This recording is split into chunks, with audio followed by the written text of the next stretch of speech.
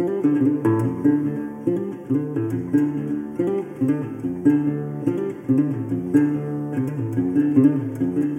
and welcome to the Adventure Games podcast. My name is Shorter Dunbar and I'm your host.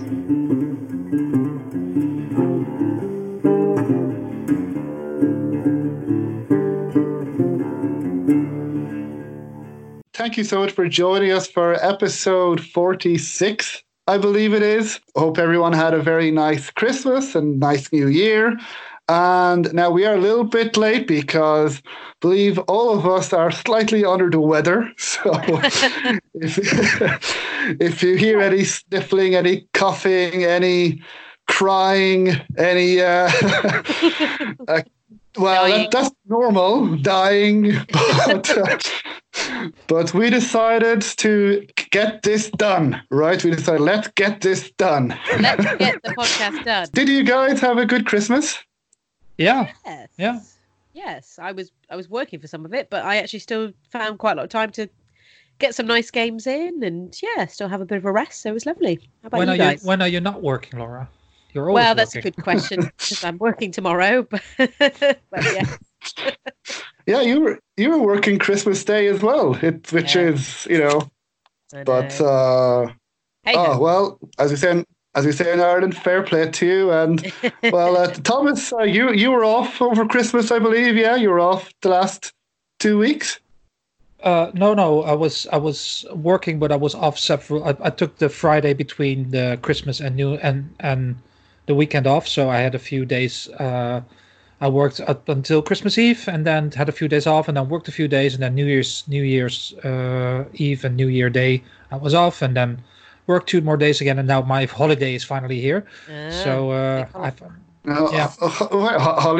I don't remember giving you permission to have a holiday, because I thought now we're back into the swing of things, now back to the podcast. And so what's this holiday that you're going on?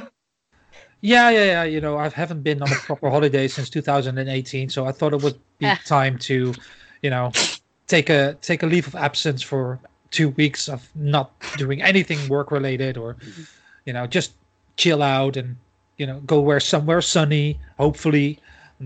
I mean, it's sunny today in Ireland. It's a bit cold, but I know. And I presume you'll be going for the podcast as well. You'll be going to a conference, or you'll be doing interviews for the podcast.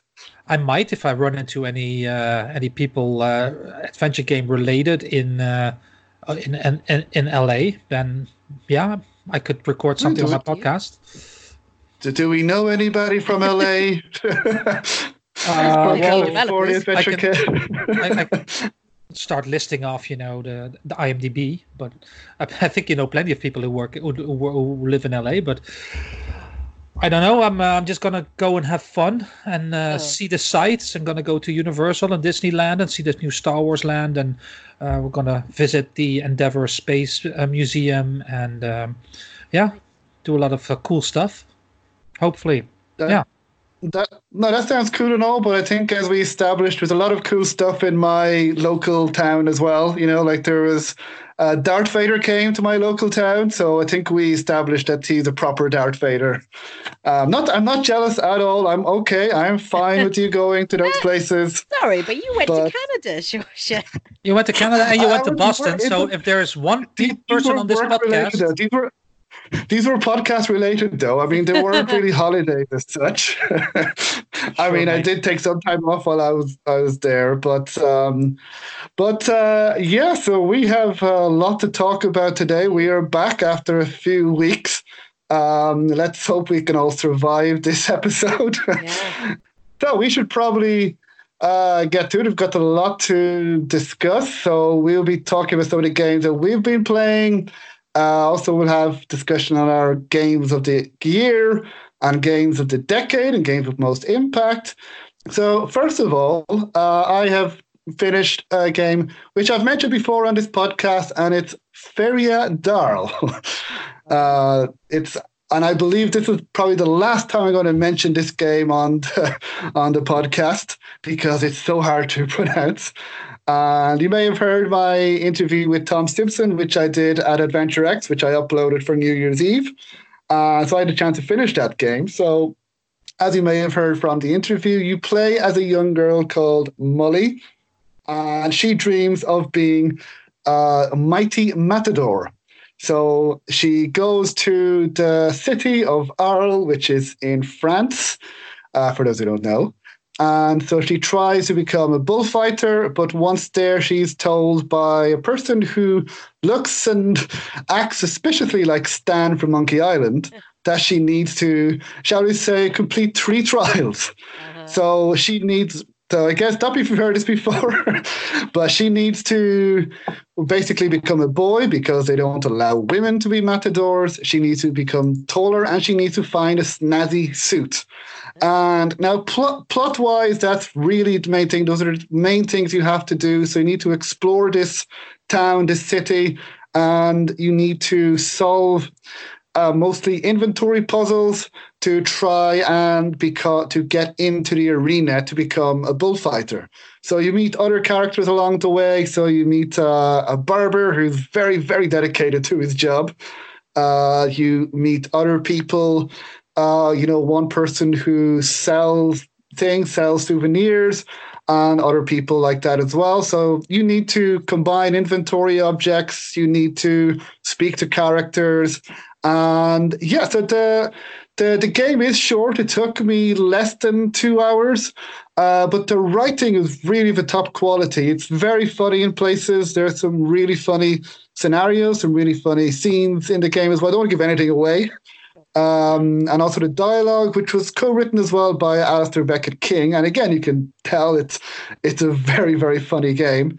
And, one of the great things about it, even though it does, as you can tell, that it is inspired by Monkey Island, it does have its own, its own identity as well. So it doesn't just rely on the fact that it's inspired by Monkey Island.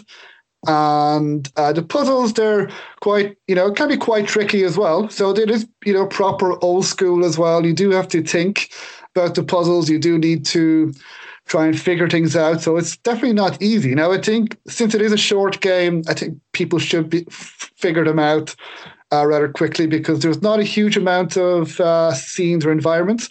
But, I still had to think for them as well. I love the graphics. They're kind of old school pixel graphics, but there's some really nice scenes as well. Some really nice animations in the game as well. And the music was really nice as well. So kind of an orchestral score as well. And then, don't want to give anything away, but the last scene as well is, what thought was quite fun, shall we say, in the arena as well. And there's some funny interactions with the mayor and his assistant as well. And so it did seem more like a prologue more than anything else.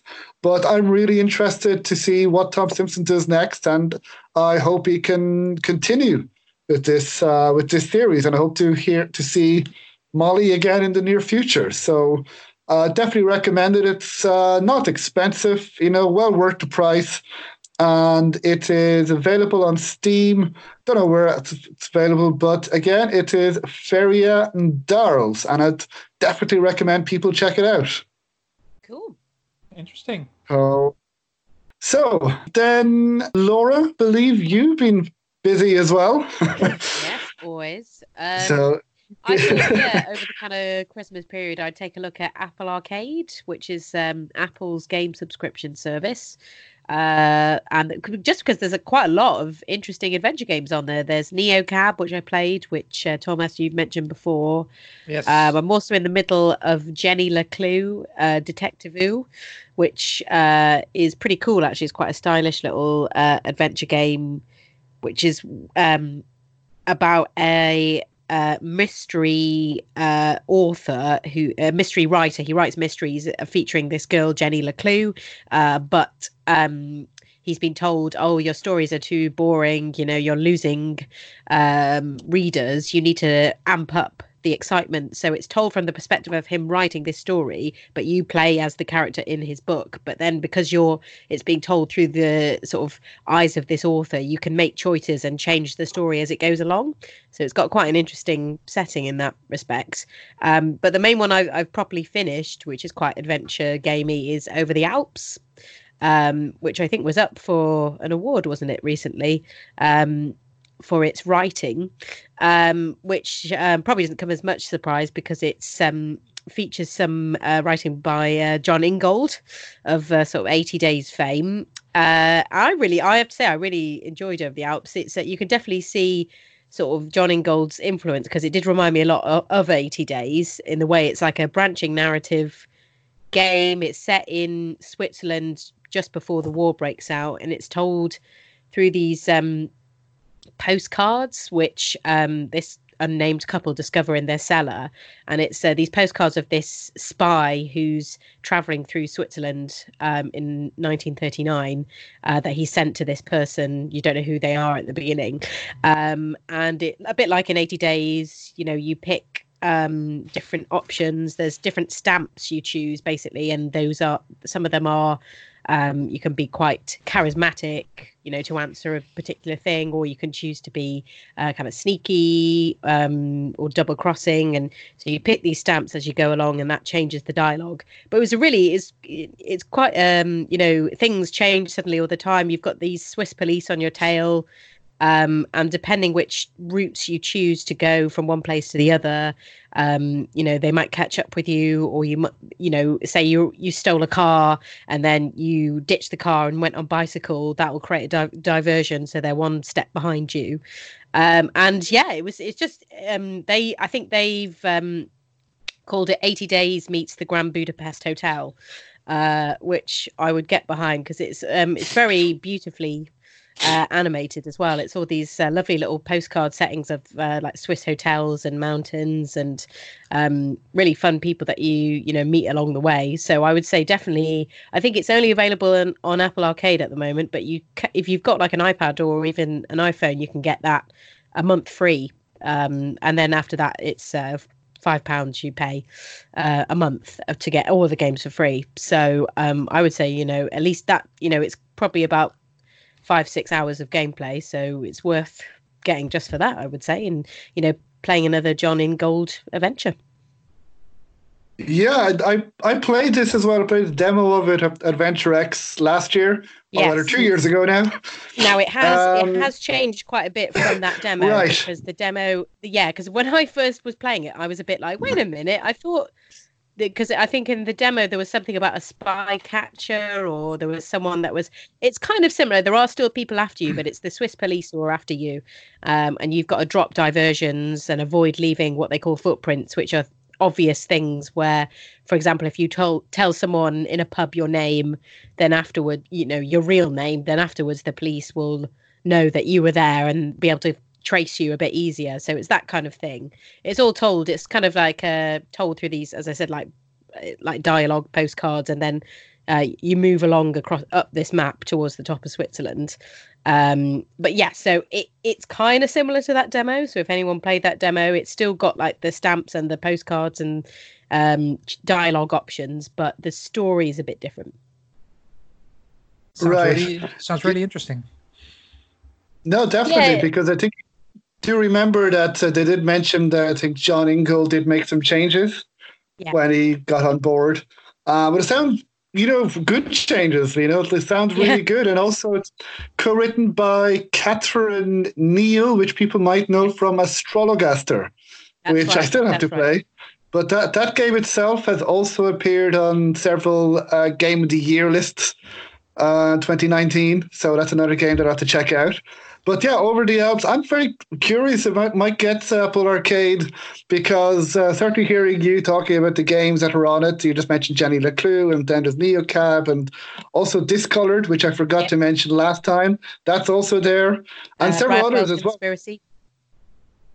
Oh, yes, that's very interesting. Might be very curious, because I'm curious about that game as well. So I might have to get that. So you mentioned that it's free for the first month and then £5 every other month. And which it's £5 for all the games. You don't pay. It's not like with Stadia where you then pay for games on top of that. It's just £5, and then. Well, that sounds great, actually. Yeah, I mean, it sounds like good value. I think it's a very wide. I'm not an Apple person at all, I would say, but it's a very, good move by Apple. I think it's a great idea, and and they're obviously championing a lot of good indie games as well, which you can see and hopefully there'll be more to come. So we'll see. Where would I get the time to play all those games? I know, that's the problem. I mean, that's the perennial problem. I think it does sound like a really good deal, and I remember seeing some titles that I really wanted to play.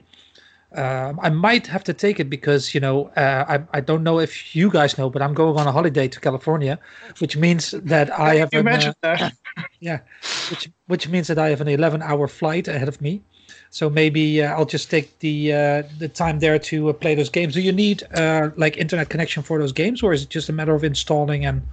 As far as I'm aware, I don't think you do. You would need it to install it, yes, but then afterwards you don't. I think. Right.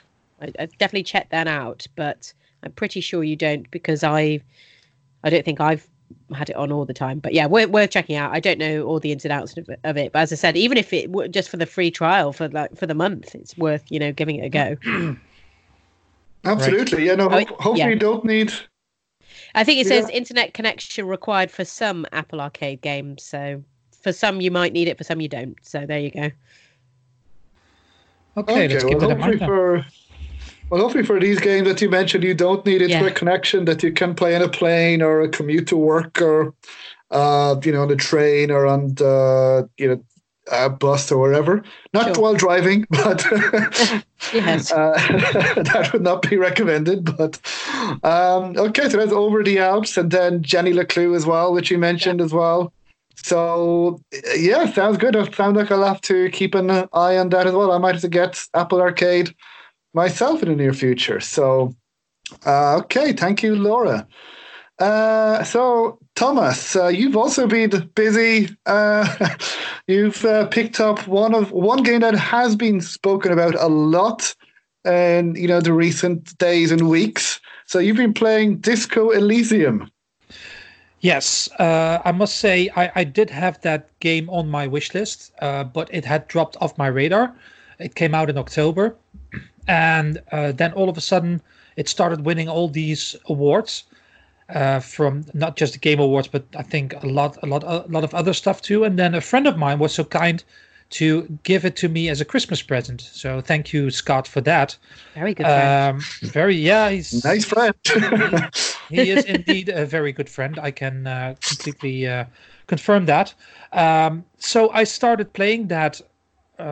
When I got home after Christmas, because during the time away I wasn't near my computer, and it's absolutely brilliant. It's I mean I've played it for I think 6-7 hours now, so and I had to restart once because my computer was acting up, and this is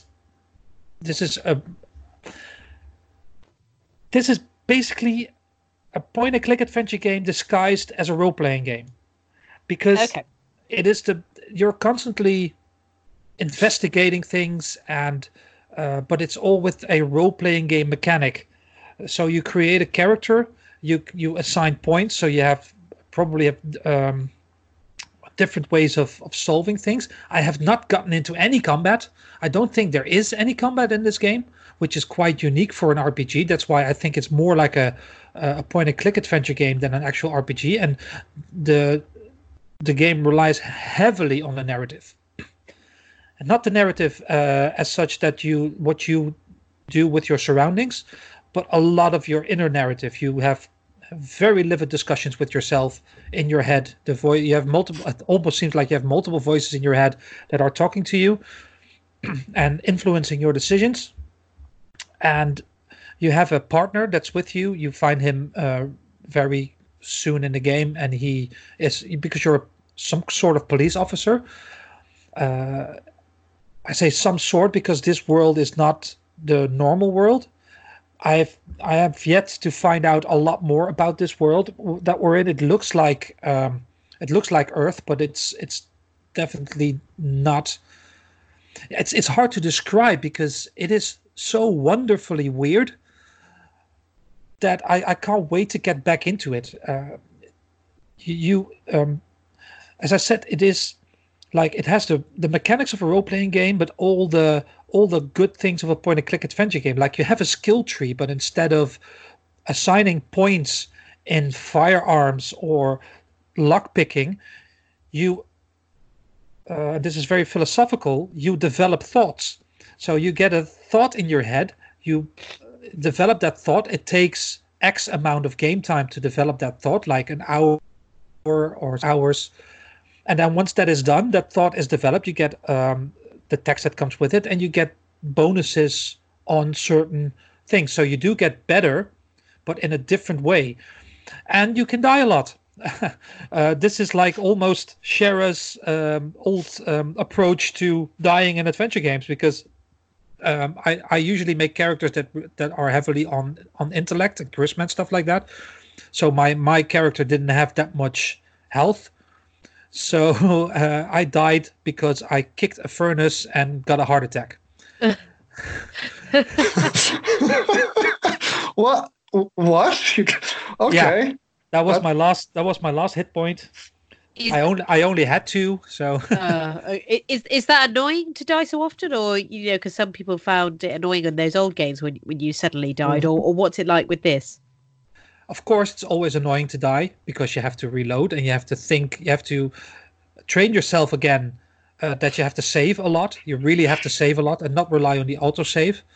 And you can also make the wrong choice and stuff.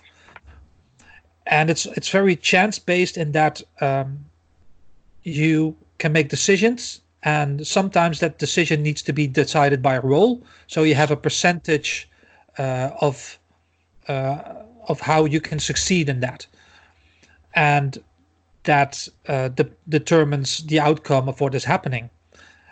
Which I don't think it'll mean that you can't succeed in a certain quest or something. It just means that you have to find different ways of solving it, and it is so incredibly well written that I was really. It reminded me of Planescape Torment in the way of the philosophical approach to life and a lot of other things. It's really, really good. And if I had, I've not finished it, but I think if I had finished it before the end of the year, this would be a very, very, very serious competitor to the game I have now on the top of my list. Wow. Yeah, I mean, I'm sold. I enjoy on the website, it just says become a hero or an absolute disaster of a human being. And I think the second is more likely. Yeah. Okay. It's really funny. Yeah. I've heard some. Yeah. No, I've heard some really good things about it. It's and it's a murder mystery type, from what I heard as well, right? Or yeah, that's what kicks off the initial quest. Is that you wake up in a hotel room, you have no clue who you are, what you're doing there, and then you find out that you're a cop who was sent there a week ago to look at a body that was hanging from a tree a week ago. That body was still hanging there. So that gives you a bit of an idea of what you start doing, and like you get assignments, and they include like find out where you live. Yeah, because you have no idea. You've been literally blackout drunk for like 3 days in a row or something. So, and then you have to pay for the damages, which is a big thing. And you find out that you've been in that room for a week now and not done anything.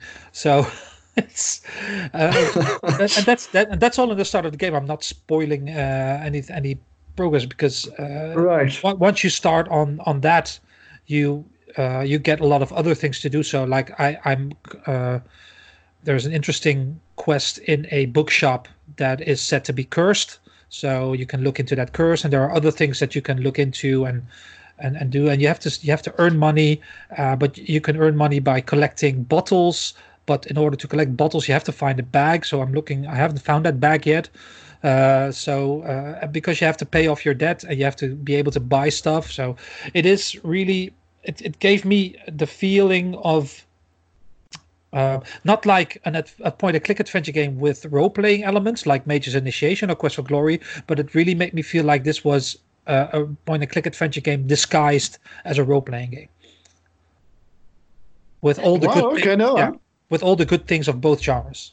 I mean, and I love role-playing games as well, so this is definitely one I want to check out. Yeah, and I love murder mysteries, so and that sounds pretty good as well. First caseload is find your own home. Like that sounds like a typical Saturday night, but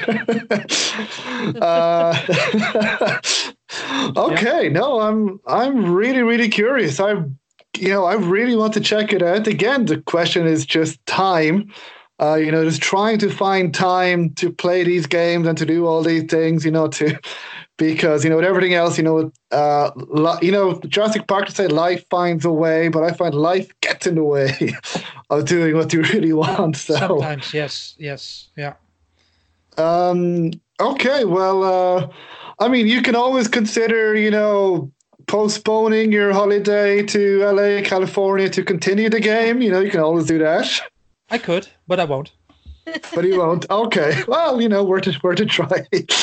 Okay, so that was Disco Elysium. Now it's just your first impressions, shall we say, because you haven't finished the game and it is a long game, but certainly from your first impressions, it sounds like a very high recommendation.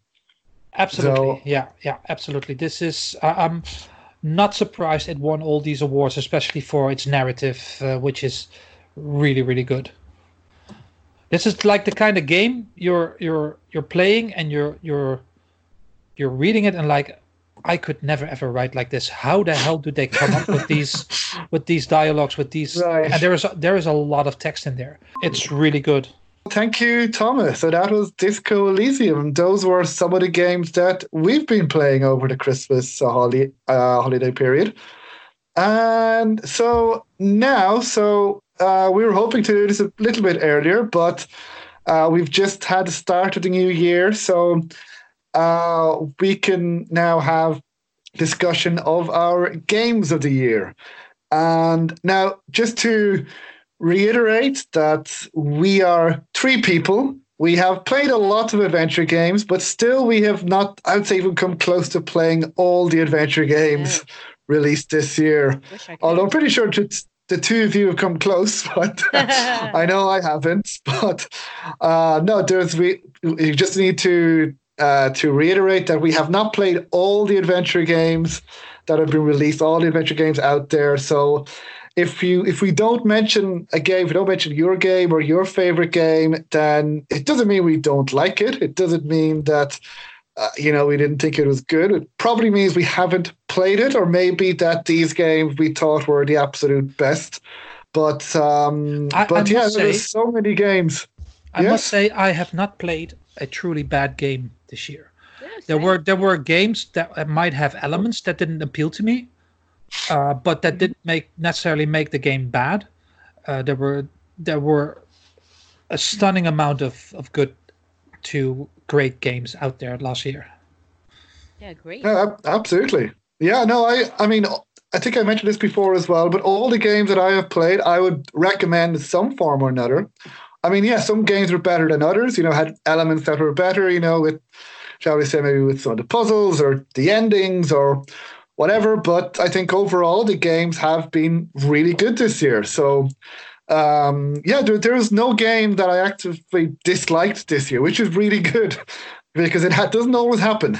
Because, there are times when you're playing a game and you are disappointed or that they're very buggy or that they're just, not finished. And at least with the game that I have played, I have not come across.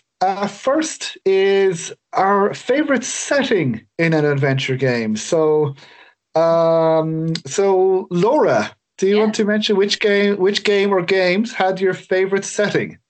Yeah, quite a tricky one, this, but I thought I'd go actually with, well, they're all quite tricky, but this one I thought I'd go with Truba Brook, which came out, I think, in March this year, which is kind of like a sci-fi adventure game. And the setting I enjoyed, it's set in 1960s Germany, but it's kind of a parallel Germany. So there's kind of weird supernatural things going on, but it's set in this like rural mountain, deeply forested remote village in the middle of Germany. So it's got this lovely kind of idyllic setting, and it's also beautifully created, this setting, because they did it, I don't know if you know, through like handmade models, which they then sort of animated, and so it's got this kind of interesting like 2D and 3D feel, and very like beautifully detailed. But I just really enjoyed this kind of alpine foresty setting, but with this sort of slight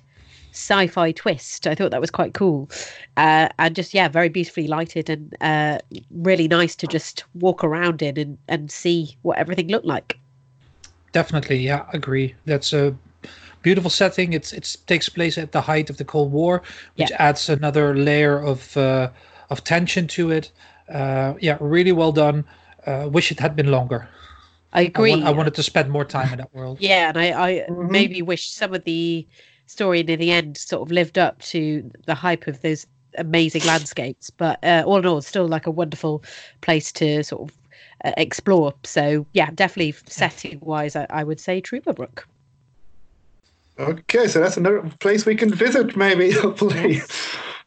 I still have to play that game myself, but yeah, no, definitely. It's 1960s Germany in a rural setting isn't very common in adventure games or any games for that matter. So sounds very interesting, definitely. So thank you for that. And Thomas, any game setting that springs to mind for you this past year? Yeah, for me it was the Nebula of Heaven's Vault. Okay. That was so beautiful and thrilling to explore. To find all these remnants of this history of a world that never was, that drew me in absolutely. I love it. I love exploration in games, and the Nebula was gorgeous to explore and learn more about the history. I had a blast when doing that, even though for some the sailing might have been a bit tedious. I didn't experience it that way. I wonder who thinks that. So just to explain, I guess, for people who maybe haven't played Heaven's Vault, the Nebula is kind of like the bits in between all these planets that you sort of sail around, isn't it?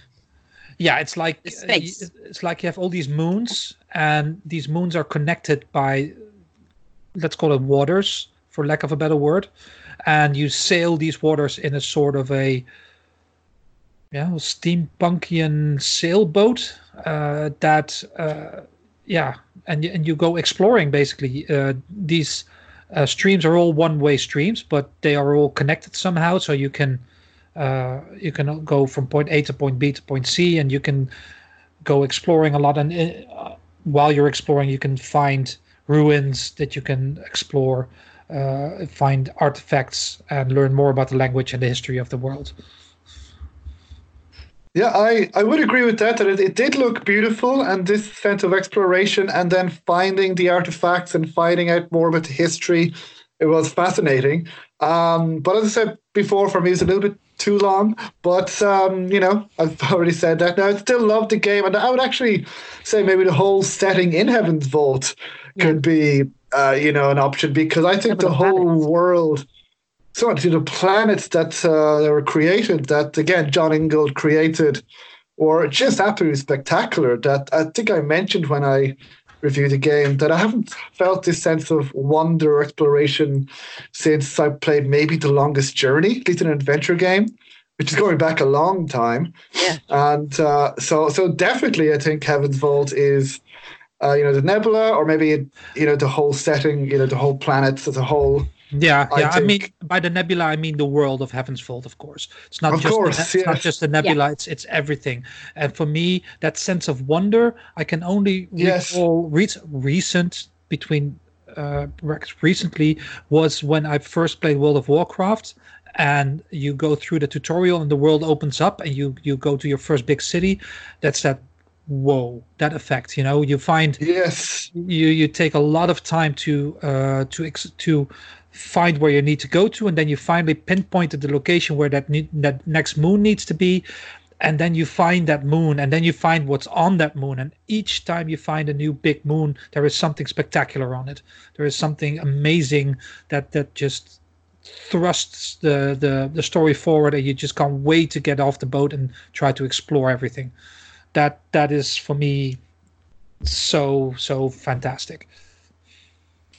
Yeah, no, absolutely. I agree with you there 100% that the setting for Heaven's Vault, you do get the sense of wonder, as we mentioned. And okay, now it feels like a world that's lived in, Yes, it feels exactly. like, and that's so cool. I'm just plugging in my laptop. You okay, Laura? Yeah. Sound like you're at the bar. Oh no. It's fine. Well, she's feeling a bit under the weather. So we know what the tonic is for that. Gin and tonic, yeah. So yeah, that is Heaven's Vault for Thomas. Now, for me, this was a tough one because it's hard to choose exactly, favorite setting. But for me, I suppose personally, I would go with Detective D: The Silk Rose Murders. Don't know if either of you have played this game, but to mention review, you play as Detective D. Renji, and you solve this. There's a serial killer on the loose who is, but the setting is in ancient China. Now, I know very little or nothing at all about ancient China. And the great thing about this game is it felt like you were there. You felt like you were in ancient China. You were in this setting, and you were in the Tang dynasty as well. And then in this game, featured the only female empress of China, Wu Zetian. So you have to deal with her. She asked you to investigate these murders of these women. So you have to go, and then if you fail, then you're not sure what will happen to you. Will she kill you or not? So you have to go and interrogate people as well, and try and solve the murders. But you have to explore the ancient city as well. And I just thought, wow, this is something that I'm not used to. I've never played a game that is in an ancient, setting like this. And also, we have had games set in ancient times as well. So, for example, the Edutainment games from the early 2000s. I don't know if you guys have played any of those, but there have been some games like that. But this is not really like that. This is still third-person point and click, and it is focused on on entertainment as well, on a story and on the plot, but also, educational by just being there, by learning how they would have lived. So, I love the plot of the game as well, and the puzzles were, challenging and unique as well. And definitely you get to learn a lot about the Chinese culture and history. And I think it's also, as when I spoke with the developer Minta as well, he said that for him it's important to have protagonists who kind of look different to normal protagonists. So he said that he has a protagonist who his son can look up to now. So I think that was important as well. So yeah, so definitely for me, my favorite setting this year, adventure game, is Detective D: The Silk Rose Murders. So definitely, and I recommend that people check out that game as well. Overall, okay. So next is a favorite comedy game. So I think myself and Thomas have probably the same answer. So Thomas, do you want to say what your favorite comedy game last year is? Clamman. Hey. Clamman is, I think, my surprise of the year.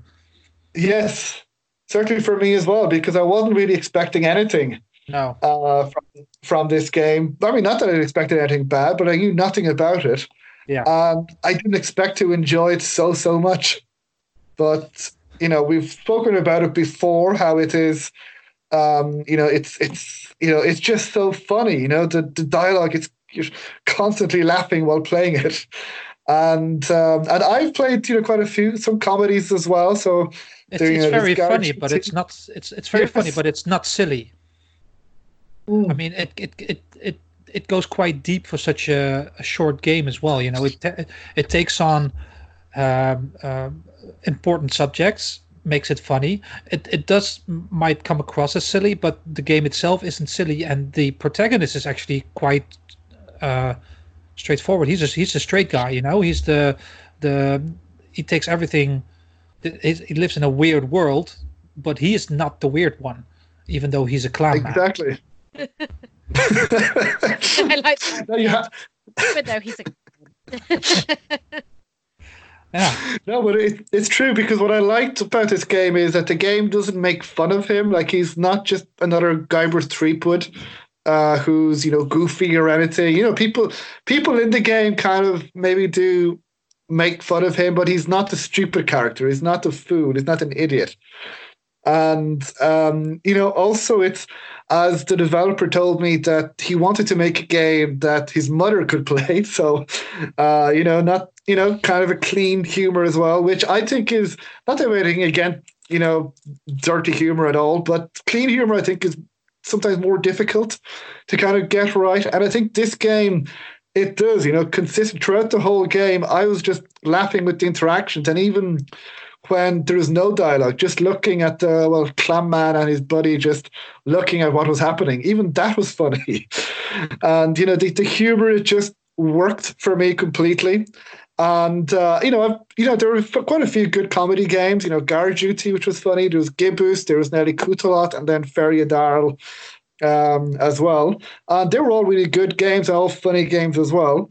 But yeah, for me, I think Clam Man is definitely my favorite comedy game, and I'd say favorite short game as well, like yourself, Thomas, I imagine. Yes, that too. Yeah. Oh, so yeah, well, Laura, first of all, your favorite comedy game? Yes, so I have got now Clam Man, so I will try that out. So that may well join the list at some point, but because I haven't played that, I can't add that. But I would say comedy game wise, Frog Detective 2. Which also is a short game as well, but I've got a different game for favorite short game. But yeah, I just love Frog Detective 2. It's just really silly. You play a frog detective. You have to go around a little village asking suspects, talking to different kind of weird animals about who might have broken down some parade decorations that they had up for their new guest. So it's a silly premise to begin with, and you've got a little notebook which you can decorate with stickers, and you fill in with motives for suspects, and then you just go around talking to these amazing characters, like I've mentioned before, like Mary, the singing rhinoceros, who everyone has to soundproof their rooms because Mary's out there at 3 a.m. singing, and like a cat called Susan, and a zebra called Carlos, who has a 24-hour shop. And he's the only one that works there, so he sleeps on the floor and will jump up whenever someone comes in to serve his customers. So it's just, I think the thing that's funny about Frog Detective 2 is the writing, but just the characters are so bizarre, but also just quite nonchalant, even though they're really weird. They have these very odd lives, but yeah, they're good fun, and it's just a fun world to walk about in. There's Frog Detective 1 as well, which is very good, but that didn't come out in 2019. So yeah, I'd say check out both. Check out the series. They're both very funny games to have a bit of a laugh in. Yeah, well, you convinced me, because I also have those two games now in my Steam library, so I'll hopefully get to play them very soon. And they may jump there as well. But yeah, I'm really looking forward to playing them, because they sound like really funny, great games as well. I'd say it's probably quite similar to Clam Man, I would imagine. They sound quite similar in tone. So yeah. So Yeah, no, cool. And also they're short, which for me is a good thing at this point. That means I can hopefully finish the game. Yeah. But also, what I always say is it depends not on the quantity but quality of the game. So what you get in that hour or two game, I think, could be better than a mediocre 10-hour game, for example. Completely. So okay, Frog Detective 2. I'm looking forward to checking that out myself. So that's Laura's favorite comedy game. Now, so we mentioned myself and Thomas, our favorite short game, I think, is Clanman. We've already spoken about that. So Laura, what is your favorite short game? Hello. Back again. Back again. Short game. Oh no! Stop. I'll try and keep this short. Mine was Pilgrims by Amanita Design, which you may remember, and it is short because I remember we did an episode and then I played it, and I literally came back 50 minutes later, like, I played it, guys, I finished, and you were like, what? Yes, I remember. But yes, no, I really like this game. It's got the typical. I said it's by Amanita Design because it's got that typical kind of slapstick humor that they're known for in things like Churchill and Machinarium and things like that. It's a very short game, but you basically play as this pilgrim. You're going through this world, this kind of mythical world of dragons and kings and princesses. There's no dialogue in it, but you're basically looking around this world. There's a kind of set mission that you've got to achieve, but meanwhile you're just interacting with these players, and you've got these it's like a card-based gameplay. So each object represents a little card.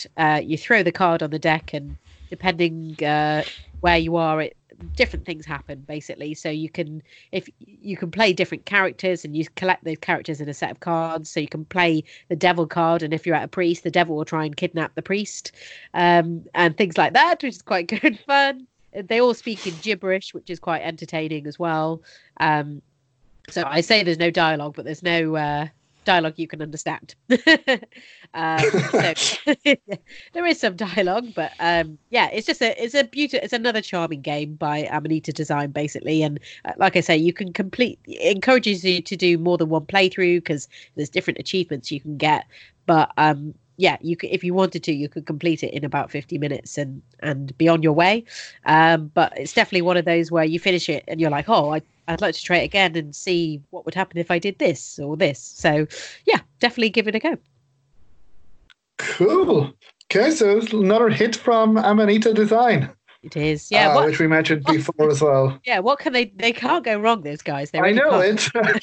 Every game that they have made seems to be, a hit, basically, that they haven't made anywhere close to a bad game yet.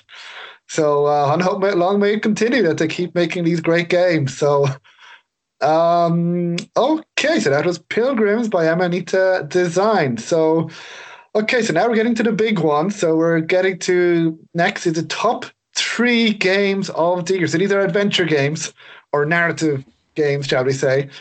So we're going to give our top 3 games. So, be very curious to see how much we agree and disagree on this, because we might not all agree on our favorite adventure game of the year. We will see. So we can start with number 3 then. So our third favorite adventure game of the year. So drum roll. We can.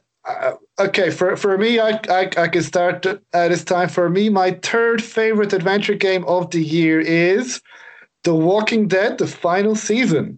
Now, as I said, I have not finished all the games. I'm currently playing through Interrogation, which I'm really enjoying. I've not finished that as well. And I wanted to give shout out to other games as well that I really enjoyed. Rainswept, I loved the story in that.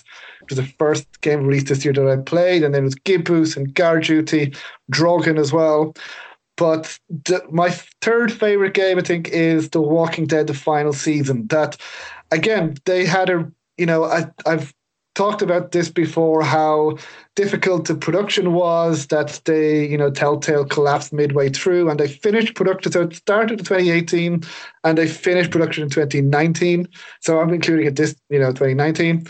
But I think even then, even considering, it's not just a great game considering how difficult the production was, it's a great game anyway. And you don't notice that, the company collapsed midway through the making of this game. And, I think the story is fantastic. I think Clementine she could very well be my favorite protagonist of all time now. After 4 games, you really do, feel for her in every single decision that you make and every time in the game, and you want to really get her through this world. And, with all the other characters as well, I think the writing is top quality, very high quality all throughout. And, the graphics look great in this game as well. They have made a few changes, improvements over the last 3 seasons. I suppose season 2, season 3, The Walking Dead might have been slightly disappointing. Still very good in my opinion, but this is still nearly just as good as season 1 of The Walking Dead. And it was, they had to finish this series as well. And as we know, it's really hard to finish a series, a long running, popular series, and it's very difficult to do that. We just need to see even this past year with, the end of Star Wars and Game of Thrones and Avengers, and how difficult it was to finish those series. Some did better than others, and in this game as well, I would definitely put this on the Avengers scale in terms of how they finished. That it was satisfying in a Walking Dead way. Yeah. That because don't expect. I mean, without getting spoiled, don't expect a completely happy ending. That's not The Walking Dead, but that you have to be satisfying to the characters and to the players. And I think what the developers have done was really remarkable. So, my third favorite game of the year is definitely, I would say, The Walking Dead, the final season. And I would encourage people to check that out. It is, I believe, only available on the Epic Games Store, or you can get this along with the other 3 seasons as well as a bundle from the Skybound store. So I definitely recommend people check it out. So Thomas, what is your third favorite game of the year? My third favorite game of the year is Whispers of a Machine. It's I want to say cyberpunk, but it's not really cyberpunk. But it's a future machine. It's a it's a futuristic game, but it feels a bit like a retro future. Something has happened that has made governments ban all artificial intelligence, and you play a detective that has to investigate a murder in a very quiet workers' town. And obviously, there is a lot more going on, and you are enhanced by a specific, it's a sort of a fluid that gives you special abilities, and it makes you you're stronger, and it gives you the opportunity to do certain things. And the way you play the game affects which abilities you get in the future. So if you're like a very empathetic person, and you get different abilities during the game than when you play it as a very straightforward, direct, possibly rude person, and that also affects in the way you solve the problems you come across on the way. It's got beautiful pixel art. It's a classic point and click adventure game in that way, that you point and you click and you do your stuff. It's very well written. It's got a compelling story. It's got a very interesting main character, a lady cop as well. We see, which is a good thing, a lot of female protagonists arising in adventure gaming as well. And it's requires you to think about some very difficult moral issues and make decisions about that. So I enjoyed it a lot. I highly recommend playing it. I highly recommend replaying it, trying to play it in a different way. That is Whispers of a Machine. It's my third best game of the year.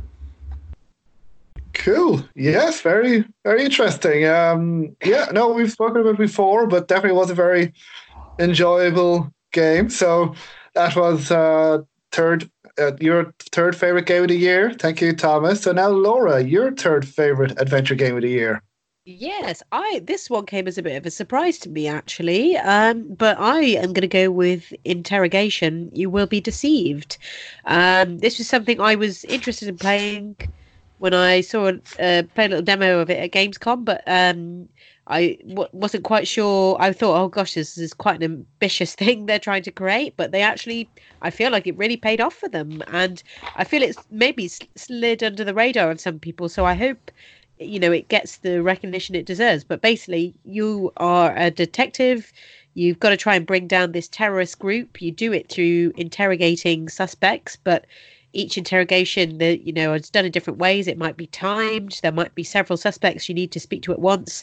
There's different ways you can go about cracking the thing. You can be quite violent with them. You can sort of pause the tape and maybe throw them against a wall, or you can try and charm them, or find out different details about them which you can use against both the suspects. So there's lots of different ways of doing it. It's not just about interrogating. You've got to also manage your team. So there's kind of strategy elements where you decide where to place your team members and what they should be doing in between cases. And again, it felt like something I'd like to, if I have the time, I'd love to play it again and do it in a different way. There's lots of detail to each of the cases that you could uncover as well if you really want to. So yeah, I just thought it was a short game. It's about 6 hours, but I was really gripped by it's not an easy game as well. That you will fail, but the element of it being against the clock made it quite exciting, I think, and there was a lot to think about. And again, a bit like with Whispers of Machine, there's moral choices. Do you go down the ethical route, but you might not stop the terrorists, so you've got to make all these choices along the way. Also beautifully animated. It's all this kind of black and white shading, sort of rotoscoped animation, which they filmed real actors and then animated over it. So yeah, I mean, this wasn't a game I had heard much about. I hope people discover the game and give it a go. It's a dark game, but definitely one worth giving a go, I think. Yeah, I totally agree. And I must say, up until recently, Interrogation was also my third place, but it dropped one place. It's just really well written. It's tense. It's exciting. It's everything you said.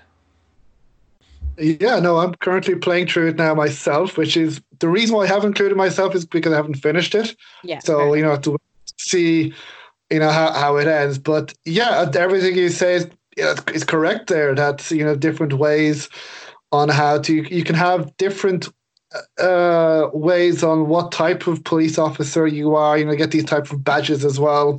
So are you, as you said, charmer, nice person to gets the suspects to reveal information that way, or are you an aggressive person who doesn't really go the ethical route and you turn off the tape recorder and you push them up against the wall and you physically threaten them? Yes. But then all of these things has an impact because you also deal with the media. You have to speak with journalists a few times, answer questions, and the way you speak with them also has an effect on how the media and the public perceive you as well. And you also have to decide where you put your staff. Do you send them out to look for informers, you get them to help out with other departments or follow up leads, or do you tell them to go home early if they're tired? So, these, and also, a few times they ask you out to the pub. So you have to decide, do you go out or do you do this PR course? Now, of course, I'm Irish, so my character went out to the pub. Mine too. Yeah, mine too. I mean, I thought because we have to get to know the people as well that you're working with and, all of that. And, that was my excuse anyway. But no, I'm really enjoying the game so far myself, and I'm really looking forward to how it's going to end as well. It's not an easy game. It's very challenging, and I'm playing it on the narrative level.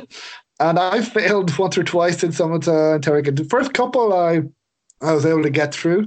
But now coming up towards the end, it's like, ooh, this is quite challenging because you have to without giving anything away, try and turn other people against each other. You have to try and pick up on what one thing said, which might affect the second person, and then affect the third person. So it's trying to pick you're up. You're supposed to fail. I don't think it's possible to win the timed interrogations at your first. Exactly. So, but no, I'm really enjoying it myself. So I hope to finish it very soon. So. Okay, and I believe it's the first game by these developers. I can't remember the names of the developers, but yeah, no, it's so far it's a remarkable game. So, this interrogation, you will be deceived, or Critique Gaming, the name of the developers, just so you know. Right. Okay, thanks for Critique Gaming. So, well, that's interrogation. So, okay, so now we go on to our number 2. So my second favorite game of the year. Now this is like doesn't watch Father Ted, second best priest. Yes. Probably just a few British and Irish people listening will know. Anyway, again, this is this is the game that was really, really good, but maybe didn't quite make it for different reasons as well. But for me, my second favorite game of the year, my number 2 game of the year, is Whispers of a Machine. Now, not going to go on too much detail about the game. Thomas has already spoken about it, but yeah, I love this game overall. I love the voice acting. I love the setting. I love the story. It's a very compelling story. I love murder mysteries, and this is a really good murder mystery. It's combination of murder mystery and sci-fi. It also has some pretty big ideas. With its sci-fi setting as well. Because I think it does what every great sci-fi game or movie or story does. It also has bigger ideas that maybe in our current time as well, but in this time, I talk more, dealing with AI and whether it's a good idea or not so good. Then there's some twist in it as well. There are some times where you think, oh, this person is the murderer, they're guilty, they're involved, and then you just realize, oh wait, they're completely innocent. Or maybe you might think, oh, this person, they might seem nice, but then you think, oh, are they really as who they say they are? So it constantly keeps you guessing. It's a very easy game to play, at least with point and click. The puzzles can be challenging enough, but they always make sense. The graphics look great as well. So, yeah, I mean, there is really nothing negative that I have to say about the game. I think overall it's a really good game. It's, but then the only reason is the game that I have at my number 1 is just has everything else as well. That just a little bit more, just about every game. But we'll get to that now. So that is Whispers of a Machine. So. Thomas, what's your number 2 favorite adventure game of the year? Disco Elysium. Wow. Yeah, that game made such an impact in such a short time. I had to put it in my top 3. And as I said, if I finish it, I might have a shared number 1 spot. Okay. Even because the game is that good. Okay, I'll have to check it out. Now you've already spoken about it, so that's Disco Elysium. Yeah, well, it'd be interesting to see, catch up with you once you finished and find out how you feel about it then as well. Yeah. It's I'm very curious that too. It's hard to kick my number 1 off the number 1 spot because that is ticking a few more boxes that just is like that game is like made for me, but this one might equal it up there. Yeah, I think we can kind of guess which game that is, but we'll get there now.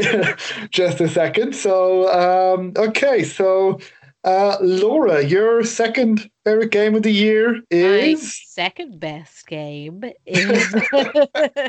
So actually, I am probably going to pick the one which is Thomas's first. So my second best game is Heaven's Vault, which I really enjoyed. I thought was a great game. And Thomas will no doubt speak in depth about it in a moment. All I'll just say is we've spoken about it a bit earlier as well about the worlds of Heaven's Vault, which I thought were amazing. It's made by Inkle. It's the sort of archaeological exploration adventure where it's got its own hieroglyphical language that you've got to uncover and explore, and it just feels like an amazing world.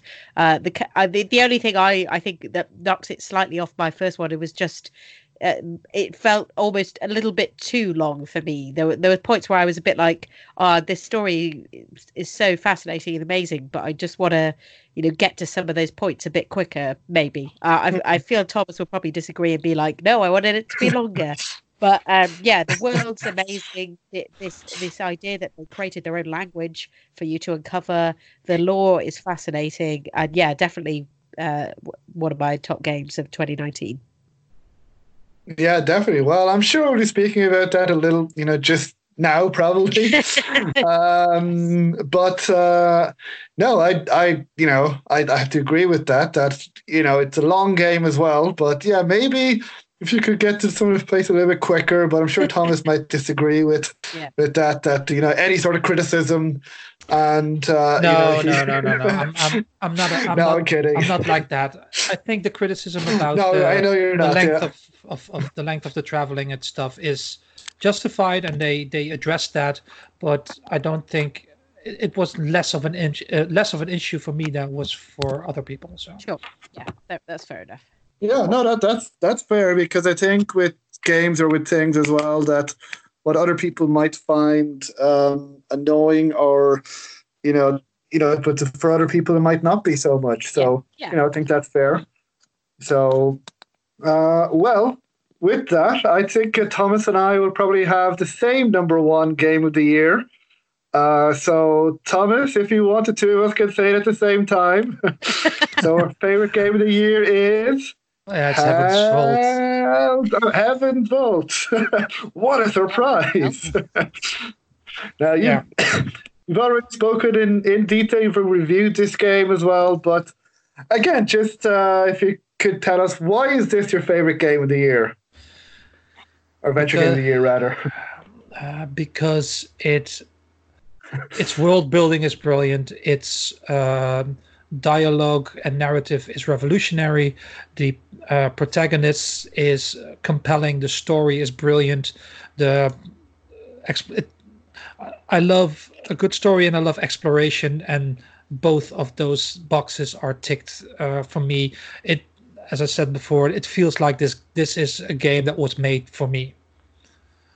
I couldn't have done a better job at creating an almost perfect game. It is one of the best games I have ever played. It will definitely be in my top 10 of my all-time games, and it's just a wonderful game. Yeah, no, I have to agree that I have to say, even though I had some issues with it, which I mentioned a few weeks ago, I think all things considered, because it, for me, it could be joint top between this and Whispers of a Machine, that they're both fantastic games. I think both remarkable games.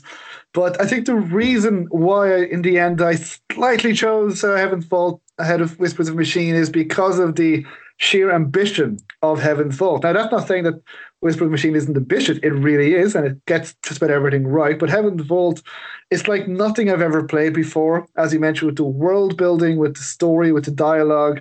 I love, this dialogue in games as well when it's done right. And I think in this game, it is done very right. I think the story is magnificent.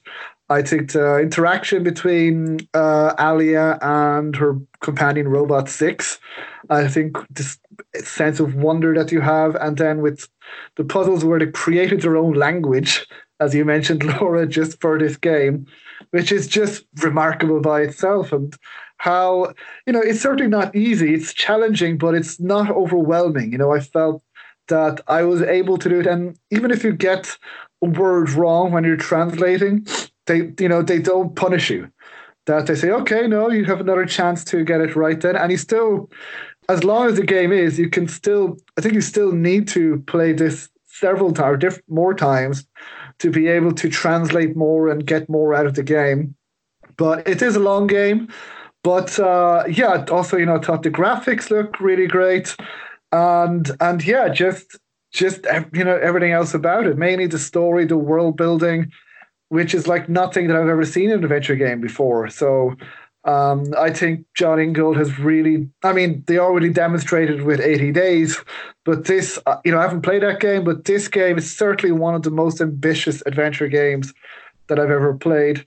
And it's definitely, that there are really no words that, because every time you go to explore another planet or another moon, you always find something. There's always something to discover, and it might be different to another player. The three of us played through the game. I'm guessing we had 3 different playthroughs that, if we discussed it in more detail, which we'll do a spoiler special over the year, I'm sure it'll be very different. And based on decisions that we have made. So, yeah, I would say as well that my adventure game of the year is Heaven's Vault as well. Now again, Whispers of a Machine is really, really good as well. Either one of those games could be number one, but yeah, for me, Heaven's Vault, I would definitely urge people to check out. And yeah, so all these games are brilliant. Yeah. I've absolutely.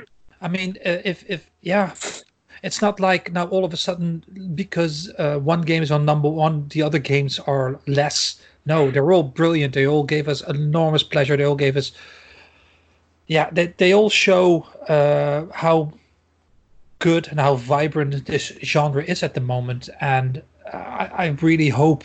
I thought 2018 was hard to beat as a.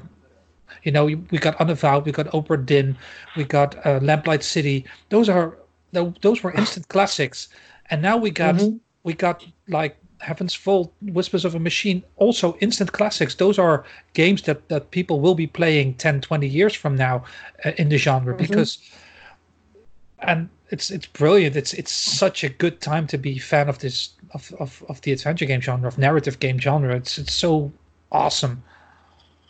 Yeah, sorry. No, absolutely.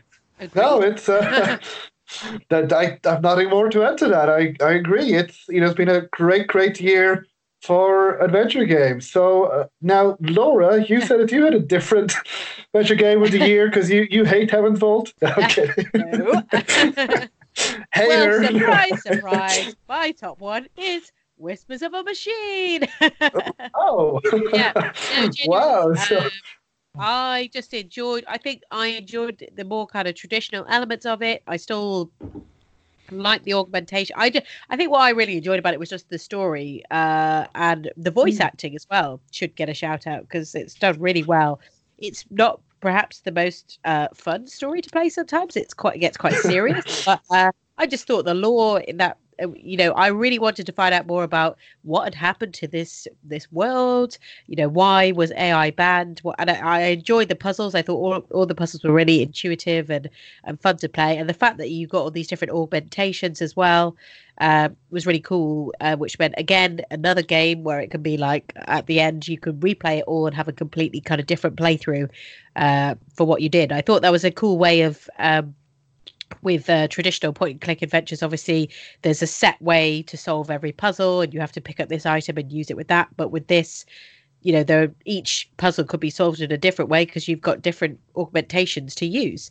So I don't know, it was close with me as well, I have to say. Heaven's Vault was nearly there, but I just enjoyed some elements more of Whispers of a Machine. But again, they were probably joints, to be honest, but I had to pick one. Yeah.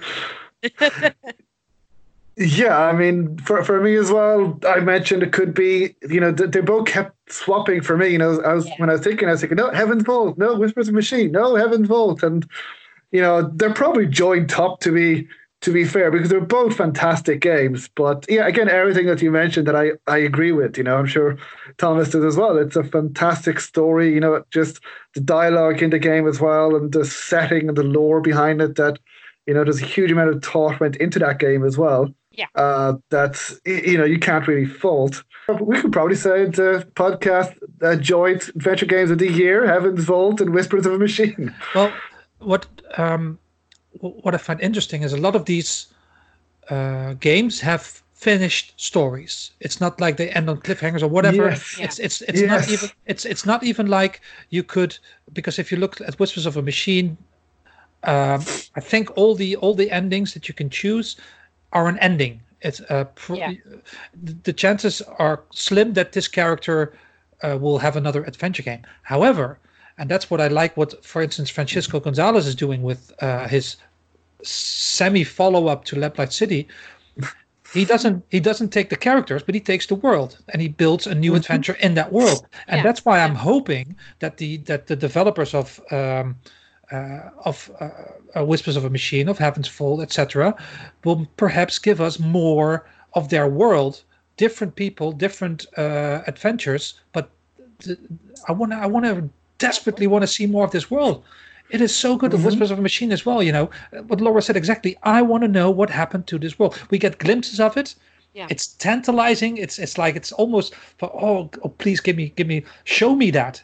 Allow me to play a game that happens during that period or something, or allow me to play an adventure game that has a completely different premise, but in this world that allows me to discover more of the history of it. It's I love that. I really, really love that.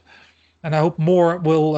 I hope these games will be very successful, even so that these teams can give us more stories. Yes, here's hoping.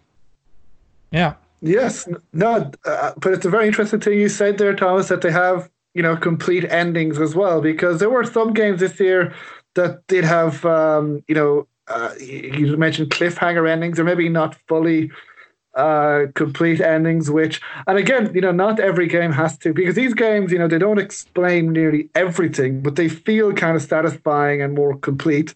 Whereas I think some stories that they intentionally finish on a cliffhanger, and for me, I prefer more complete endings. Now, that's not saying that all the threads have to be nicely tied up in a knot and bow, but I do feel it be satisfying.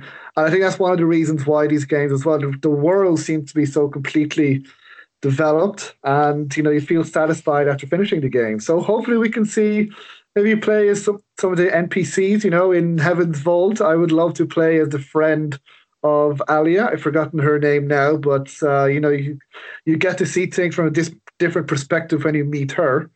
And Heaven's Vault as well, I'd like to play maybe as one, any of the characters, or some new character as well, and discover more from this world. So so those are our games of the year. So thank you to the developers, all the developers this year who have released these fantastic games. Yeah, fantastic year. So now, before we go on to look ahead a little bit to 2020, this is the end of a decade.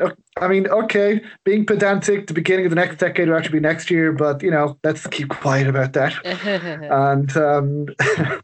And but it's been a great year and a great decade, because from 2010 or 2009 up until now, 2019, it's where we've had a resurgence of the adventure genre.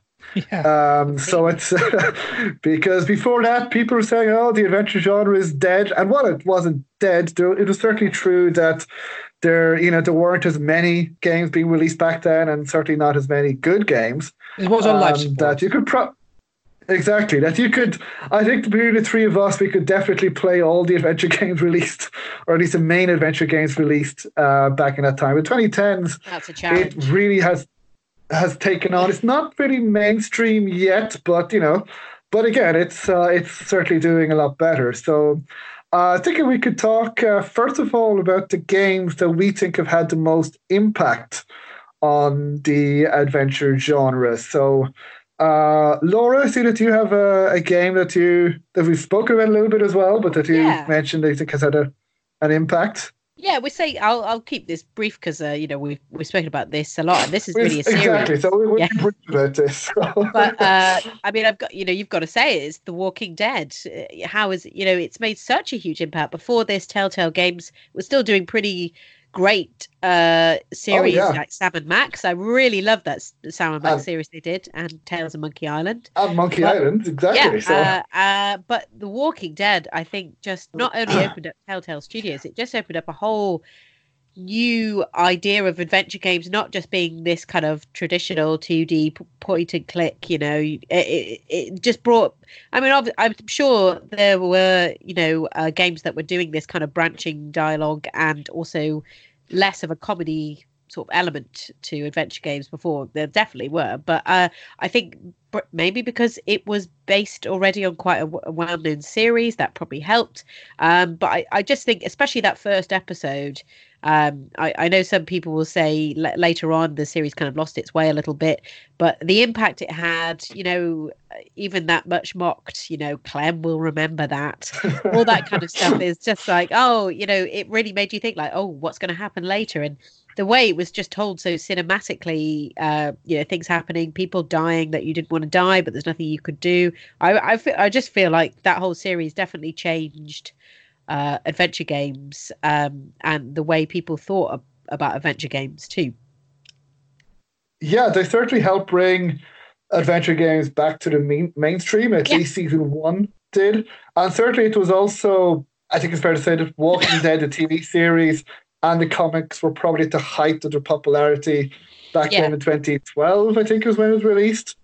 But it just seemed to come like nearly not out of nowhere, because people were looking forward to it. Telltale already had a pedigree as well. But I think their previous game had been Jurassic Park, which I know a lot of people didn't like. I know I had issues with it myself, but I think you could see from Jurassic Park what they're trying to do. I think from Jurassic Park they went on to The Walking Dead, that they got things right with The Walking Dead. And there have been some issues maybe with season 2 and 3, you could say, but definitely they brought this to the mainstream, and even like games like Red Dead Redemption 2 and Assassin's Creed Odyssey, you have some similar game mechanics with choices. Do you decide to go off, Red Dead Redemption, to search for the bear, hunt the bear, or do you go back to camp? Yeah. Now, it's not as often in Red Dead Redemption 2 or Assassin's Creed, but you can tell that they were influenced. And even adventure games, a lot of them now, we've had, even with Unavowed, you make decisions, and in Dreamfall Chapters, you make decisions as well. So definitely, I think regardless of opinion on The Walking Dead, there's no doubt that this has had a huge impact on the genre. And now to finish the series as well. But we'll see now where people can take this game. These ideas, and I think it's also fair to say maybe that as good as I think this Walking Dead season 1 is, and as good as some of their other games were after that, I think it may have also resulted in Telltale becoming stagnant gameplay-wise, because they hit on a winning formula, and while the stories were, and they just stayed with the same formula. Yeah, completely. It's a shame, really. Frustrating, It was kind of the sort of golden nail in the coffin in a way. It's amazing for them. It made so much, but then they just thought, this really works. We can only do this now. And then all their other games were quite similar to that. And that it was a shame, really, that they didn't think, okay, we were really innovative here. Let's keep innovating and do something different. So yeah, I agree. That was a shame. Yeah, because as much as I enjoy The Wolf Among Us, and they make Game of Thrones and Tales of the Borderland, which is fantastic, but again, gameplay-wise, they were all very good. They're all very good, but gameplay-wise, it's almost exactly the same. You could nearly be reviewing the same game gameplay-wise, and you could argue that maybe it worked for The Walking Dead, but that doesn't mean it's always going to work for every game that they make. So I think any developers, who might learn from that is, okay, if you hit upon, as you mentioned, something that really works, but then try and keep innovating. So, but there's no doubt The Walking Dead, at least The Walking Dead season 1, had a huge impact on the adventure genre as a whole. I would say 2 other games that had a huge impact. Now, we've had some games that have nearly created their own genre. We've had Papers, Please, we've had Obra Dinn, and we've had Her Story, which you've played, Laura, as well. But I think one game which has had an effect that clearly created its own genre or subgenre is Gone Home, which I haven't played, but I believe this was one of the first person exploration games. So it's a bit like Myst when it first came out in 1993, that the first person puzzle exploration game. This was a game almost entirely without puzzles. That is just exploration, and you discover the story through exploration. That from what I've read about it, you explore the house and you open drawers, you read notes, and it doesn't sound very interesting like that, but it had a huge effect as well. A lot of people really enjoyed it, and then there've been several games like it. Everybody's gone to the Rapture. I can't remember the names, but what because of Ethan? What Remains of Edith Finch. So yeah, what you're saying is that game was the start of the walking simulator. Yes, yeah. Exactly, you could say it. Now again, like Myst, it's a little bit divisive. There are people, of course, who are horrified, saying, how can you have a game that has no puzzles, that you're just basically walking around, that there's no challenge, and while I myself don't want every game to be like this, I think at times it is nice just to be able to relax in a game, in an environment, and I think to just discover a story at your own pace, like this. And I think there could also be no denying, whatever your opinion on this game or on this subgenre, that this game has also had a huge effect. That even this year, we've had Drogen from Red Thread Games, Ragnar Tornquist, which is basically another walking simulator or exploration game. And I also played Sagebrush, which was released last year. And yeah, it's just basically another way of telling stories that I think. So I don't know if any of you guys have played this game or what your thoughts are. Yes, I did play it, and I agree. It is. I don't really like the term. Okay. I don't really like the term. Yeah, I don't either. No, I don't like it either. Yeah. But unfortunately, I think it's more derogatory. Yeah. Yeah. Yeah, exactly. Because there's, you're still. I'd prefer sort of like exploration simulator maybe or something. Yes. But yeah, it's been a while since I played it. But you do sum it up. It is a lot of, you are this girl. You've returned home. Your parents appear to have like moved out of the house, or there's something going on, and you're picking up items and looking at memories basically, and trying to work out what's gone on. But I think I agree, it's encouraged things like What Remains of Edith Finch, which was another amazing game. And I think they have their place when they do something more than you just picking up things and looking at them. It then evokes other scenes, and you might go back in time and visit that scenery. So I think Gone Home is perhaps one of the, because it started off this kind of idea of exploration, that it's quite basic in that you are just mainly like recalling sort of what's happening, but that hadn't been done. No one had thought that was an interesting genre, and because of the writing and the story, it still captured people, even though that's kind of all you were doing. So I agree. Yeah, I think at the time people were a bit surprised that it was as popular as it was, but like you say, everybody's gone to the Rapture, What Remains of Edith Finch, Drogen. There's loads of games now. Even things like, if you think about it, I'm not quite sure when it came out, but things like BioShock or things where you've got to wander around and this whole idea of an immersive sim where you get the story by picking up things and listening to them rather than being told exactly what happened in the story. All of those elements you haven't Gone Home. So yeah, it was very of its time, but I think it's branched out a whole new genre of games, which some might not enjoy the term, but I think it is relevant in terms of how much it's encouraged other games to sort of explore that genre. Yeah, absolutely. As I said, regardless of our personal opinions on the game, there's no denying that it has created this subgenre. And I think it's here to stay, that there are people who like it, and I'm one of them. Yeah, same.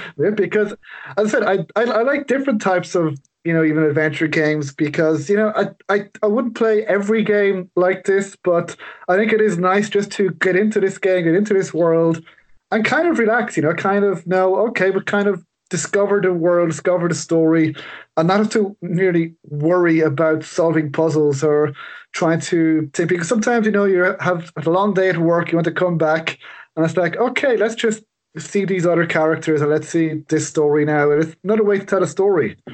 Yeah. I think, which we should be encouraging. So, so that is Gone Home. And I think the third game that I would include mostly the Kickstarter and the effect it has had. Probably more so than the game itself. You can probably guess which game it is. It is, of course, Broken Age. Sure. Because, this again, at least the Kickstarter had probably the biggest impact on the adventure genre or the game genre as a whole than any other Kickstarter, any other game. So again, for people who might not know, this was back in 2012, I believe. Tim Schafer of Double Fine, and he basically uploaded a video on Kickstarter, very short video saying that, okay, he wants to make a point-and-click adventure game, but no publishers will agree to finance it. But he said he wants to make another short point-and-click adventure. He just needed $400,000, $300,000 for the game, $100,000 for the documentary. And he said it could go well, it could go very badly, but we will film everything. We will film the production side of the game, and we just want to go back to making a short, quick point-and-click adventure game again. So his idea was a short, quick point-and-click adventure game for $400,000. Now, what happened, I'm not sure I'm sure you remember, is they ended up getting $3.3 million on Kickstarter, which at the time was, I think, the highest that any project on Kickstarter got of anything. Yeah. And it just, again, caught everybody completely by surprise. I mean, we all know Tim Schafer. We know he's still popular. He's still working in the gaming industry. He made Psychonauts and Brutal Legend, and a lot of people know him, and he's still very active. But I think even he and his people, his company, were very, very surprised by the success of this game. It did come out of nowhere that you were thinking, how far can they go? And now the reason that this had such an impact is because after this Kickstarter, and directly thanks to this Kickstarter, we had all these other people doing Kickstarter. So we had Jane Jensen, who went to Kickstarter. We had the Coles. We even had Ron Gilbert, who went to Kickstarter for Thimbleweed Park.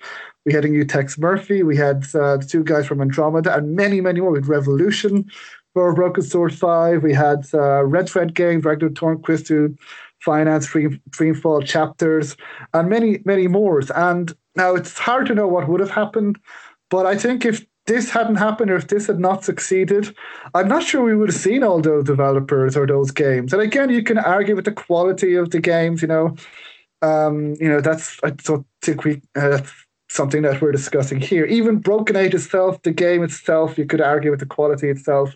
But regardless of what you think of the game itself, there is no denying that the Kickstarter has helped all these other developers, and even games like this year, like Pteropods or that Plastic Pteropods and Justin Whack. They're on Kickstarter, I would say, largely thanks to success of Broken Age. So I think that definitely had the biggest impact on this. I don't know if you remember the Kickstarter. I do, yes. I was annoyed I didn't give to it, because I remember it coming up and being like, oh, this is going to be amazing. And then it kind of passed me by. But I got the game, and I have to say, a lot of people were a bit shady about the game, but I really enjoyed it, I have to say. It was, all I wanted, really. I mean, maybe because it was in two parts, wasn't it? They had to release one part and then next. I believe they still had some, quote unquote, financial issues with the game, despite their success. But, I think it also shows that even as successful as the Kickstarter was, that still to get the money necessary to make that game, because obviously they became more ambitious. So so I think those three games then. So then I wanted to ask about your studio of the decade. Yes. Laura, what would you say is your studio of the decade? I would have to say Inkle. I mean, even though I didn't put Heaven's Vault at the very top, I mean, what an amazing decade that studio has had with Heaven's Vault, with 80 Days. I love that game. It's such a great game, and each time, they're just so impressive with their ambitions for every game, and they deliver. So and it's not always the most straightforward path they take as well, like with 80 Days, deciding to translate an entire novel, well, not translate, but deciding to take an entire novel and make that into a game. Most studios would not do that because it could fail, and that's a lot of work, but they did it, and they did it amazingly. And the same with Heaven's Vault. Look at deciding to make up an entire language, and they just do it. They don't, all of those things could come across as very dry, but they never forget that what they're making at the end of the day is a game. So they're always, there's always entertaining elements and always just amazingly written games. So yeah, I would definitely say Inkle, and I can't wait to see what else they'll be working on in the next decade. Yeah, definitely. Yeah, can't argue with that. You mentioned the game that they've made over the last decade is truly spectacular, and also other games that they've worked on, including Over the Alps as well. Yes. And again, they've all been hits as well. They've all been great games. Yeah, so I guess that shows, like you say, you can be a small-ish developer or working on kind of, obscure, maybe more intellectual ideas and still be a hit, which is great news. Yeah, definitely. Okay. Can't argue with that. But Thomas, what is your studio of the decade? Well, for me, it's Wadjet Eye Games, because, well, they are at the moment, for me, the quintessential point-and-click adventure game studio, creating classic adventure games, one of the best adventure games ever created in Unavowed. They have been putting out quality stuff, whether by Dave Gilbert himself or produced by produced by him or put out under his name.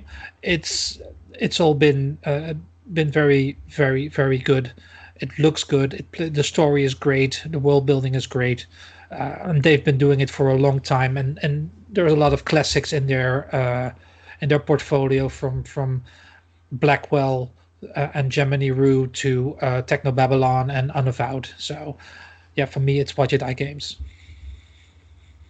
Yeah, I would have to agree. I mean, agree with the two of you, but if I had to choose, I would say Wadjet Eye Games as well, because they have been synonymous with the resurgence of adventure games this past decade, and I think that they one of the reasons for the success of the adventure game genre in the past decade as well. Just every game that they've released has been a hit as well, both I think critically and commercially.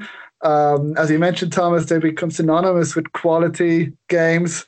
They, whether it's developed by Dave Gilbert, the Blackwell series, the Shiva, or Unavowed, or whether he's produced them, Primordia, Shardlight, Techno Babylon, any one of these games could be games of the year. And I think, now it is sort of like a mark of quality. Released by Wadjet. It's like, okay, so we know that this game is probably going to be a good game then. So yeah, I'd have to agree. So then finally, I think for today, because we've had a lot. So we've had the game of the year, but now our game of the decade. So Laura, we can go back to you then as well. So what have been your adventure games of the decade? So we had the games that have been most impacted and studio of the decade, but this is now our favorite adventure games of the decade. Yeah, I don't know. Not an easy one. No, it's very, very difficult. So do you have an answer or Thomas there? Yeah, I think what I will say, it's maybe a controversial choice in that some people might say, oh, is that an adventure game? But it feels to me like it is, just in terms of its story and, its kind of exploration elements. So for me, I would say Return of the Obra Dinn. I mean, I love that game. That was and just the way Lucas Pope brought about this kind of boring element of being an insurance agent and made that amazing and really fun to play, and just the graphics of, so basically you're aboard this ship that was lost at sea. You've got to work out why all the members of the crew died, and some of the deaths are very grisly. You've got this kind of device which lets you go back in time and see the point of death, and you've got to work out from that what happened. You can hear some audio of exactly how they died, and then you've got to piece together these bits as to what might have happened. And just the way of going about that, I think every element of it was made so amazingly well. The fact that you have this book that you have everyone's names in, and you've got to try and piece together who might be this person. You've got a picture of them, you've got to put the names to the pictures and then to that scene. And I just enjoy, every time when you were like, oh, is this the person, and you'd put in their name, and then you'd get that noise that meant that you'd got it right, and you were like, yes. And I don't know, I think it was really well made. Just the graphics, which are kind of like this sort of minimal, like Mac, ancient Mac graphics, Commodore 64 graphics, or ZX Spectrum graphics. You could change the graphics, so there's different ones you can go for. But yeah, I just thought it was he made Papers, Please, where you were basically a border force guard, and somehow made that really entertaining. And then he thought, oh, what other boring job can I make into like some fantastic first person mystery adventure? And he made Obra Dinn. And I know it's not a traditional adventure game, but I just thought it was a detective game, and that's what I really enjoyed about it. Yeah, I mean, I love that game, but I love Papers, Please. So then I was thinking, how's he going to follow up Papers, Please with this? And well, he gave us his answer.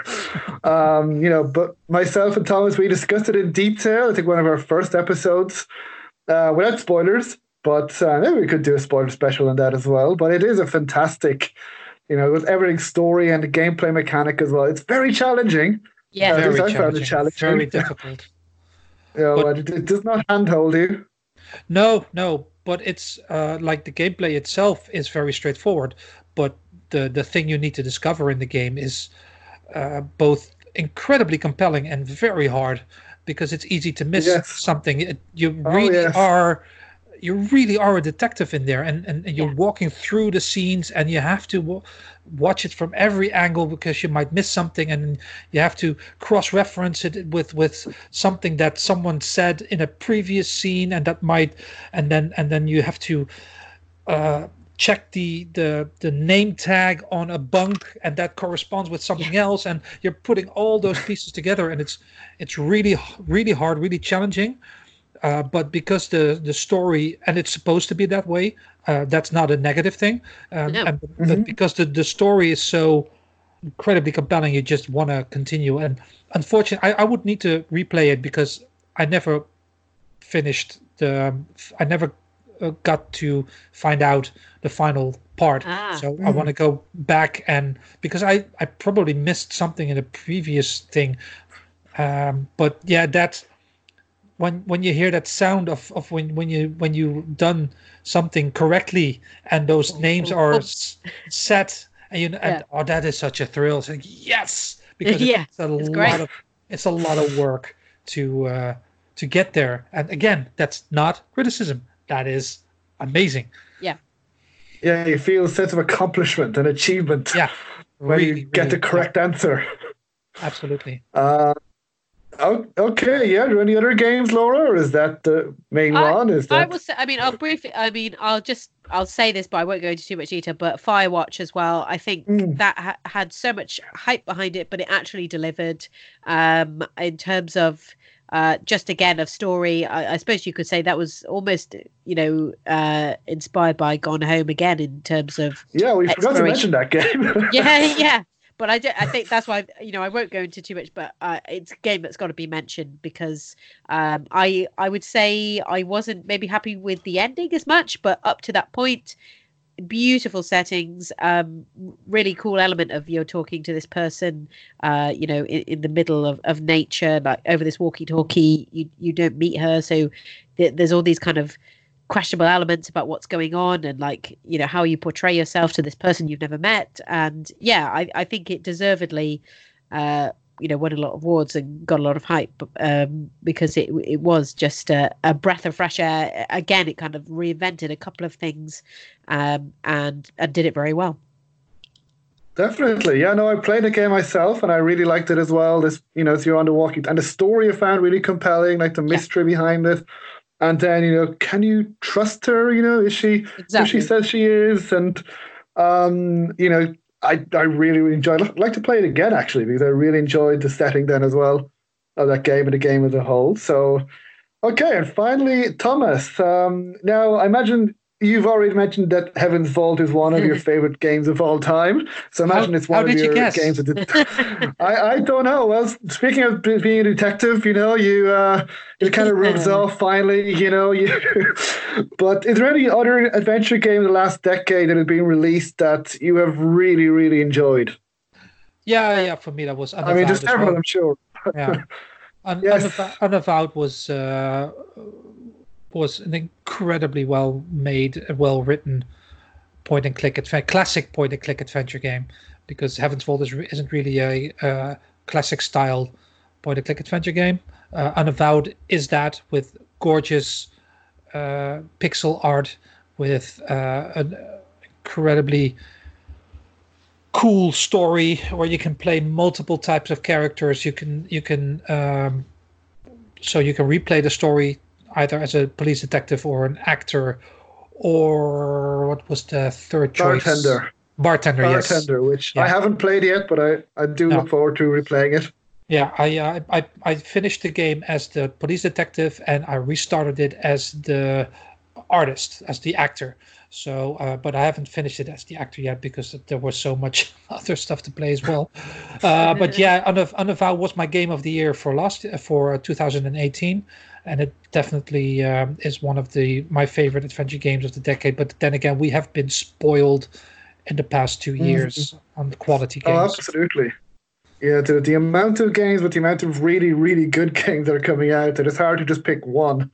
But no, I would agree. I mean, I love both those games as well, Opera Day and Firewatch, and Heaven's Vault. But I would have to say my favorite game of the decade, again, if you had to put a gun to my head, well, please don't, would be Unavowed as well. I think just everything about that game as well. I played it immediately, replayed it second time as well, and I want to replay it again the third time as the bartender.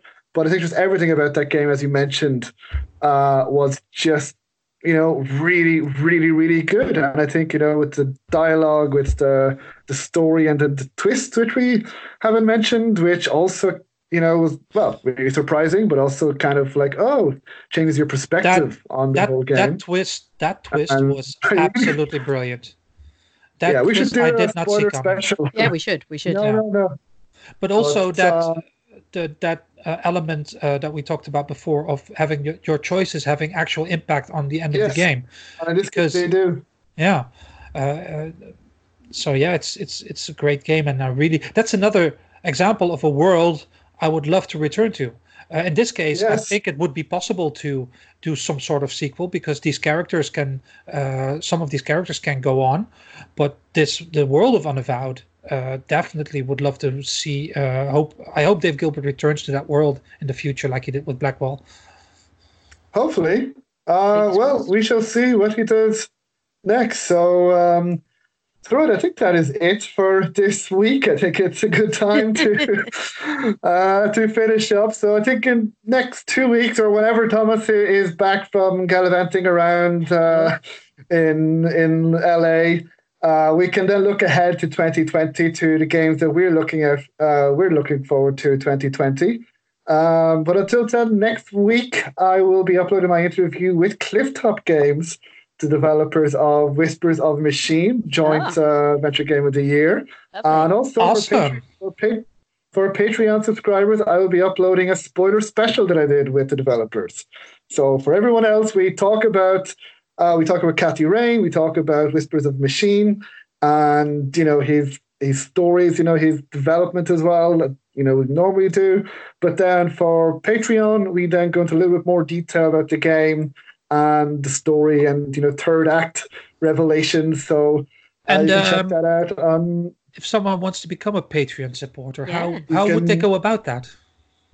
You can go to patreon.com/Adventure Games Podcast, and you can sign up there as well. There are 2 tiers for $1 or $5 per month. It's completely optional, but you would be helping us out enormously, and you would also be getting some extras. So like some interviews that I did at Adventure X last year, and we'll be doing our own spoiler specials next year as well, and plus some other extras as well that we'll be doing over the year. So that's patreon.com/Adventure Games Podcast. Lovely. So thank you again, Laura and Thomas. I know that the three of us, we survived this episode. We didn't die. just barely. Oh, well, shows our dedication to this, that even when we all feel at death's door, we still do it. So, well, I hope the 2 of you feel better. Laura does look a bit pale, though. A little bit. I'm still recovering myself. So. Maybe it's the lighting. Must be the lighting then. That's it. So Thomas, enjoy your holiday in LA, California, and we look forward to hearing about it when you're back. I'm sure you won't be talking very much about it. Well, even if I talk only like 1% of the time of the way that you talked about when you were gone, then it'll be fine. Yeah, fair enough. And okay, so Happy New Year to everyone listening, and Happy New Year to the 2 of you. And here's to another great year for adventure games. Yes, definitely. Let's keep questing. Oh, thank you. Bye-bye. Bye.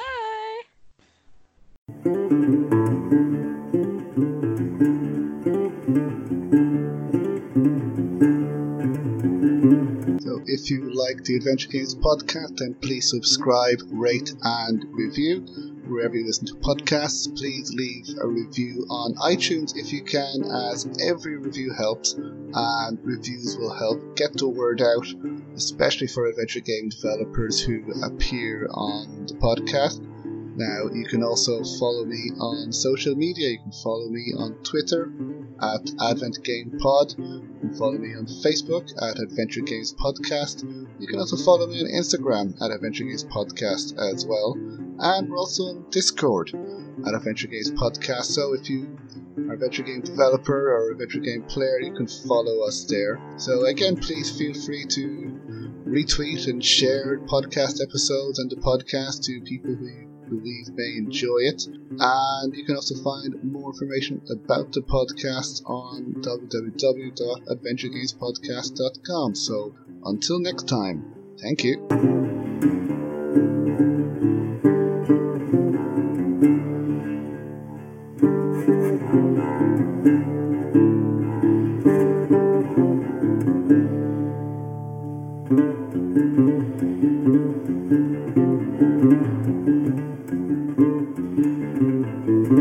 Thank you.